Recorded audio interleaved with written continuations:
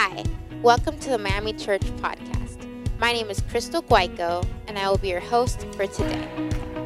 If you want more information about Miami Church or would love to get connected, email us at hello@miamichurch.com. Without further ado, here's the message. Enjoy!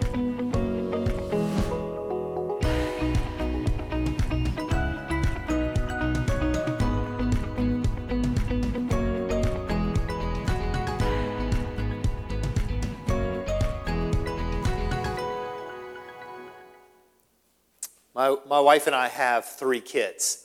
They're all elementary age school kids, and they're all in public school right here in Miami-Dade. Now, if you've been following the local news or if you're a parent or a student, you know that the last couple of weeks have been crazy when it comes to school.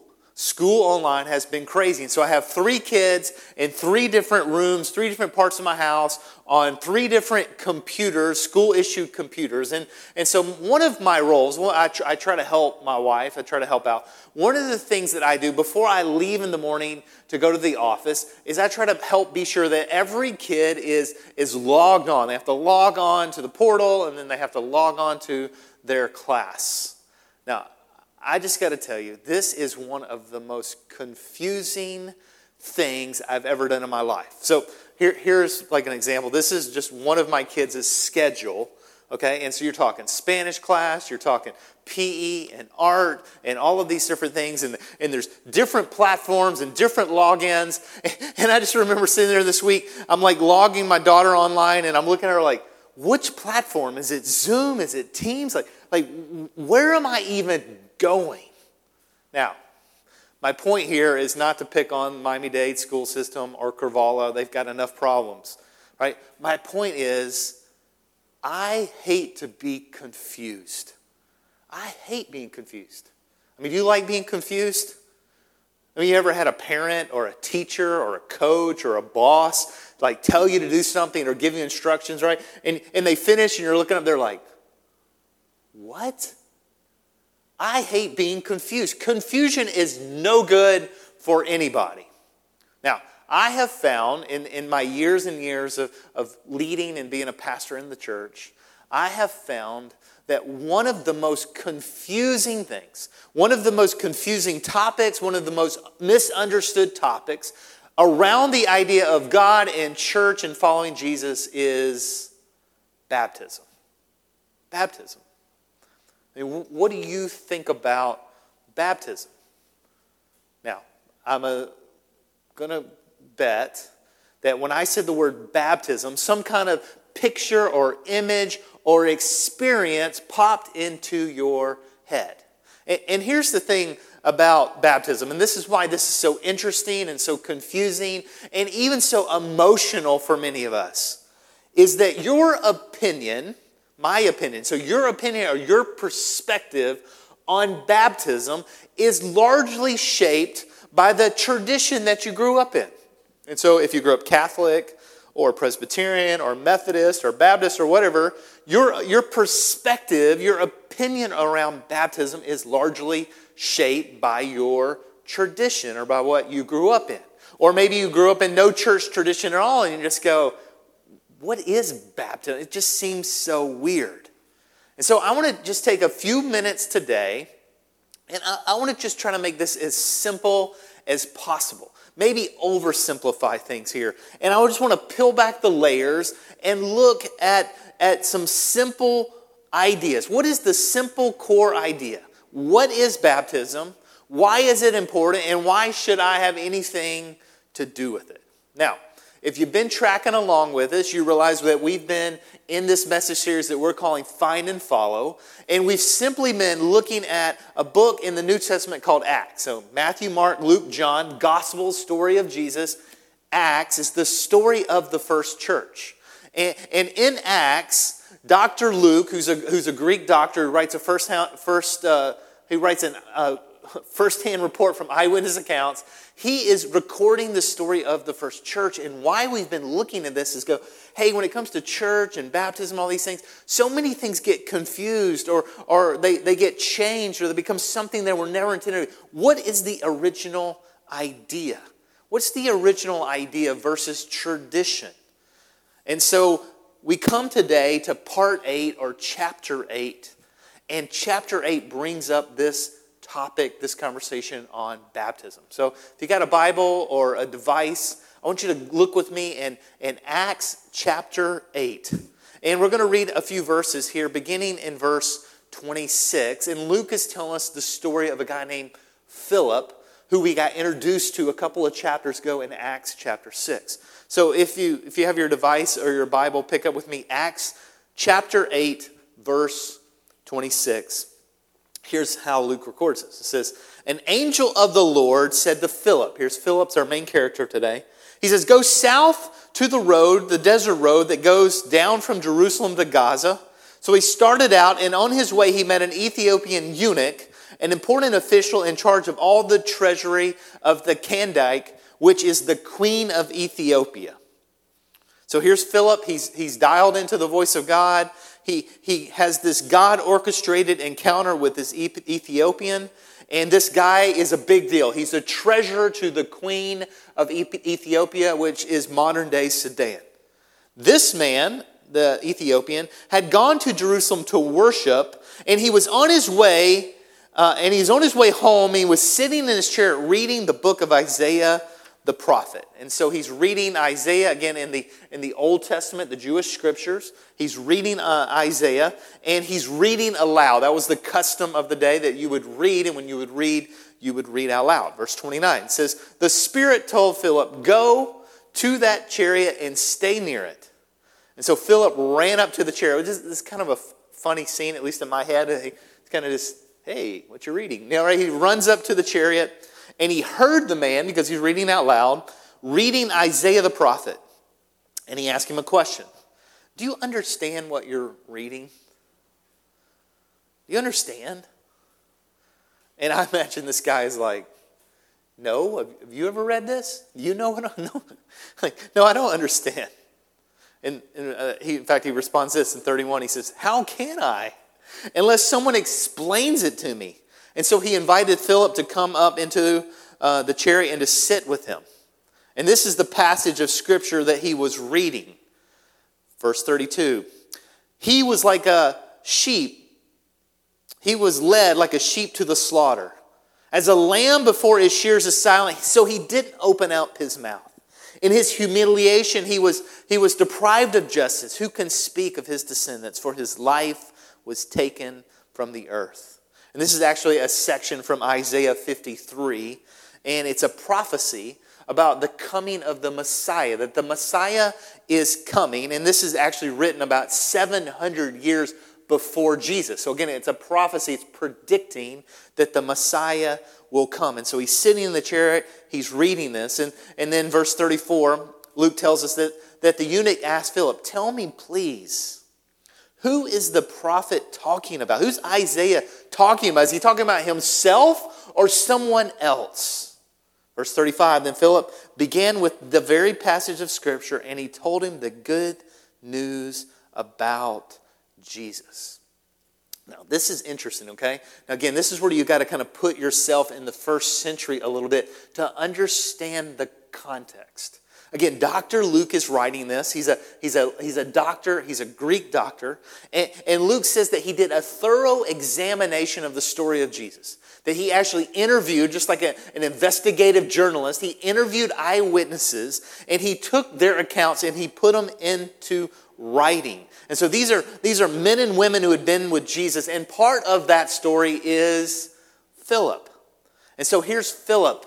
And at this point, when he's sitting in this chair and he's talking to this guy from Ethiopia about what Luke calls the good news about Jesus, he's not talking about like, well, I heard this story, or here's some folklore, or once upon a time in a galaxy far, far away. No, he's going like, no. He's like, no, just a few months ago, actually not far from here, just a few miles up the street, Just kind of around the corner, just a short time from now ago, there was a guy named Jesus. And this Jesus came and he claimed to be the Messiah. He claimed to be the Son of God. But they killed him and they put him on a cross. But here's where it gets crazy. 3 days later, he rose from the dead. We saw him die. We saw him put him in a tomb. And then 3 days later, we saw him. I saw him. My friends saw him. Hundreds of people saw him alive. They talked to him. They interacted with him. They ate breakfast with him. They ate lunch with him. See, the resurrection of Jesus was really real to Philip. It wasn't some folklore or fairy tale or something. It was real. And so here's Philip sitting in this chariot sharing the good news of Jesus. And he's like, man, Jesus is who he says he is. I know it. I believe it. I saw it with my own eyes. Jesus is the Son of God. He is the Messiah. And he's looking at this guy and goes, here's the good news. Here's what you got to get. Here's what you got to understand. Here's what Isaiah was writing about 700 years ago. Jesus came to make a way for you. To make a way for you to be in a right relationship with God. Jesus came to pave a way so that you, a smart, intelligent, respected, important person from Ethiopia, can be in a relationship with God. He's alive. And he made a way for you. And this is the good news. When we talk about the gospel or the good news of Jesus, the good news is that Jesus came and that he died for you and he died for me. And they put him in a tomb, but he didn't stay there. 3 days later, he came back to life. And that's good news because you, today, this very day, can be in a right relationship with God because of what Jesus did for you. Jesus made a way for you. I love how we say it around here is that a right relationship with Jesus, a real relationship with Jesus will make your life better and make you better at life. And what Philip was talking to this guy from Ethiopia about is the same thing that's available to you and to me today. Verse 36, Luke continues, it says that he shares all of this with him, and it says that as they traveled along the road, they came to some water. And the eunuch said, look, here's water. What can stand in the way of me being baptized? Okay, here it is. Here's our word. Here's our topic. Verse 38, he gave orders to stop the chariot. Then both Philip and the eunuch went down into the water, and Philip baptized him. Philip baptized him. Here it is. Baptism. What I believe to be one of the most confusing things around church or the idea of following God, baptism. And so what is this? They get out of the chariot, they go down into the water, and Luke tells us that he was baptized. What is that? And so my goal here in the next couple of minutes is just to try to make this as simple and as clear as I know how to do in this moment. And so what is baptism? Here's a simple definition. Baptism is an outward physical step paired with the internal step of saying yes to Jesus. It's an outward physical step paired with the internal step of saying yes to Jesus. Look at the model. Philip shares with him the good news of Jesus. Jesus died for you. He rose for you. You can be in a right relationship to God. And man, the step to declaring that and committing to that is being baptized. And so they get in the water and he's baptized. I mean, if you think about it, baptism is this great picture. It's a visual. It's an outward physical expression of what is happening inside of you at your core, at your soul level. I mean, but look at this picture. Like when you're baptized, you're lowered into the water. Right? This is called immersion. Right? The actual Greek word, the New Testament was originally written in Greek. The baptizo, the original word means to dip or to plunge, to immerse. And so when you are lowered or immersed, you are covered completely and then you're raised up out of the water. I mean, here's the picture, right? You can see Philip taking the Ethiopian, right, and taking him under the water and pulling him out, right? Here's the picture, right? This is the imagery that's so important. The beautiful images of Jesus' death, right? You were lowered into the water, okay? There's the picture of death. And then his burial, you are completely covered. You were completely immersed under the water in burial. And then the resurrection, right? Raised up out of the water. See, baptism is this beautiful picture of new life. See, when you and I, when we give our lives to Jesus, when we say yes to Jesus, when we make Jesus the leader of our lives, it doesn't mean we're perfect and we have everything figured out, but it means that we declare and we commit our lives to follow Him. And here's the first step, right? The picture. Right? As you're finding new life, you're leaving your old self, you're dying to your old self, right? You're identifying with Jesus, you're being buried underneath the water and then raised up, right, out of the water to new life in Jesus. And so baptism is an outward physical step paired with the internal step of saying yes to Jesus. And when you say yes to Jesus, the first step, as we see right here in Acts chapter 8, is to be baptized. That's why at Miami Church, that this is huge. We always say baptism celebration. It's the Super Bowl. It's the biggest celebration that we have. We celebrate baptism around here like nothing else. Why? Because when someone says yes to Jesus and makes Him the leader of life and follows them in baptism, it is the Super Bowl. It's a party. And so for us, baptism is a huge deal. It's a huge deal. Baptism is an integral part of your relationship with Jesus. If you have not followed Jesus in baptism, man, this is the first step. We talk about this all the time. It is so important. Now, at this point in the conversation, one of the most frequent questions that I get, and probably one of the most sensitive questions that I get, is well, why should I be baptized? I was baptized as a baby. And it's a really good question, and I always try to answer this question with as much grace and sensitivity as possible. But again, part of what we're doing here in Find and Follow is we're really just looking at the first church. And we're looking at it and going, like, what was the original idea? What did Jesus teach? What did the first church do? And so if you look at the idea of baptism, and especially in light of infant baptism, you will see that first of all, belief is a prerequisite in the Bible for baptism. We don't ever see anyone being baptized that didn't first believe or first put their faith in Jesus. And so being old enough to make your own decision to say yes to Jesus, to accept or reject Jesus, belief is a prerequisite. The second thing that we see as it pertains to this topic is that infant baptism is not found anywhere in the teachings of Jesus, anywhere in the teachings of the early church. In fact, it was a practice that came along centuries later. So it became a tradition in some branches of the church, but it didn't come along for centuries, so we don't see it here in when we study the first church. Now, I want to be sensitive here because I know many of you were baptized as an infant. I know many of you maybe have baptized your child or your grandchild as an infant. And so I don't want to in any way demean or put down anyone for baptizing a baby, because it's been used with honorable intentions by parents and grandparents to sort of dedicate a baby or to make a promise to raise or point their child toward Jesus through their life.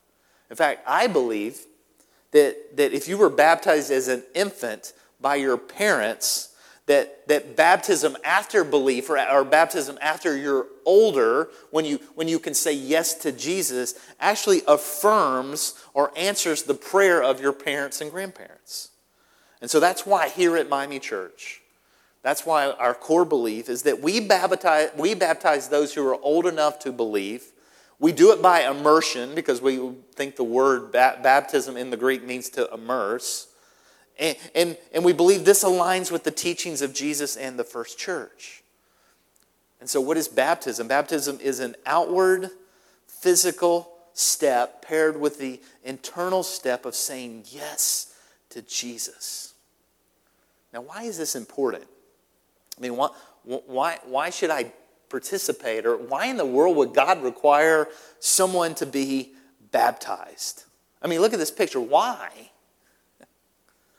Now, if you just kind of get practical for a minute, I know that some of you are thinking this because I'm thinking the same thing.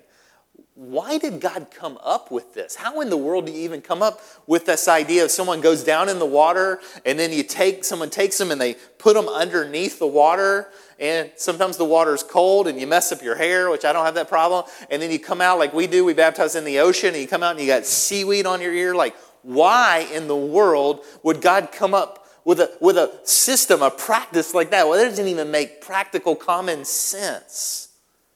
Like, God didn't make it easy, did it?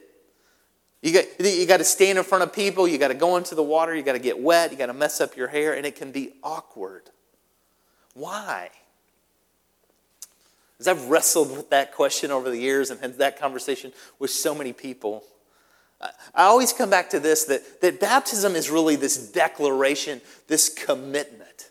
It's standing in front of people, right? Community, family, and friends who love you, and it's standing in front of them and saying, hey, I'm going all in with Jesus. I'm committing. I'm declaring. Jesus is all in with me, and so this is me saying in return, hey, you loved me. I'm going to love you back. You're all in with me. This is me saying I'm all in with you. You're committed to me. I am saying, I'm declaring publicly that I am committed to you. See, saying yes to Jesus and following him in water baptism, I mean, think about, what does it take? It takes some humility. It takes a declaration, a commitment. You have to surrender. You have to put faith and trust. It's action. You have to get wet. You have to demonstrate in front of other people. It's really saying, hey, are you really in? I mean, I'm all in with you, God says. Are you in with me? I'm committed to you. Are you committed to me? I'm in love with you. Are you in love with me? I remember when I was an elementary age kid, I really started to understand for the first time how much God loved me. And that it was about me. It wasn't about my parents or my church or my friends. That God loved me and that God was pursuing me and that God wanted to be in a relationship with me. And in my elementary age mind or on words, it's like, God, I just want to follow you. I want to say yes to you. I want you to be the leader of my life. And the way they did it at the little church that I grew up in is younger kids, before you would be baptized, they would take you and you would go through this class. They wanted to be sure you understood. And there were some good parts of this and some bad parts of this, but you went through the class. And all of these years later, I still remember this class, and I just remember this one moment. And the guy teaching the class, his name was Ray, great guy, still remember him. And I remember Ray we were on the second floor of this room in the church building, similar to here. I'm on the second floor overlooking US 1. And we're on the second floor, and Ray said, hey, I want you to imagine that we were able to open the window there, and that I went down on the ground, right, and you're on the second floor window, and I opened my arms like this, and I said, jump. Greg, jump. What would you do? Stay in the second floor window, right? Then he said, I want you to imagine that your dad, my dad, who I have an amazing relationship with, who's always been a great dad. Imagine your dad was down there and he said, Greg, jump. What would you do? Oh, I would jump. Why? What's the difference? It's trust, right? It's faith. And I believe if Philip were here today, and I believe what Philip was trying to communicate to the Ethiopian in the chariot is, listen, I saw him. I saw him die. I saw him come back to life. He is who he says he is. He is Jesus, the Son of God, the Messiah. And he is trustworthy. And he came to make a way for you to be in a relationship with him. And something struck the heart of that Ethiopian. He was seeking, he was exploring, he wanted to know the truth. He was looking for it. And God had been pursuing him. And in that moment, he said, yes, Jesus, I want to make you the leader of my life. I want to follow you.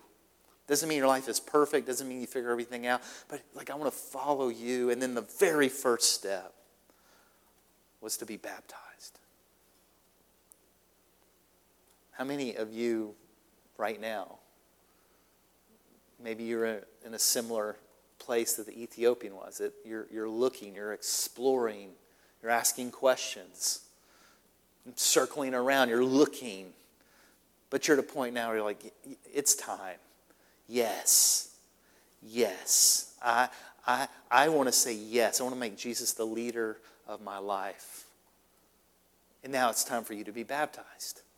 It's time for you to step up. We would love to throw a party for you. Can you let us know? If you go to hello@miamichurch.com, can you just send us a simple message? I mean, it could be, you don't even have to really write a message in the subject line. Just like, I want to be baptized, or I want to follow Jesus and be baptized.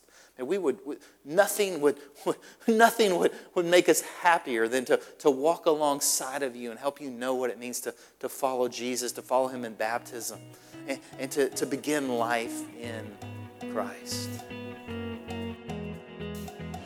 Thanks so much for listening today.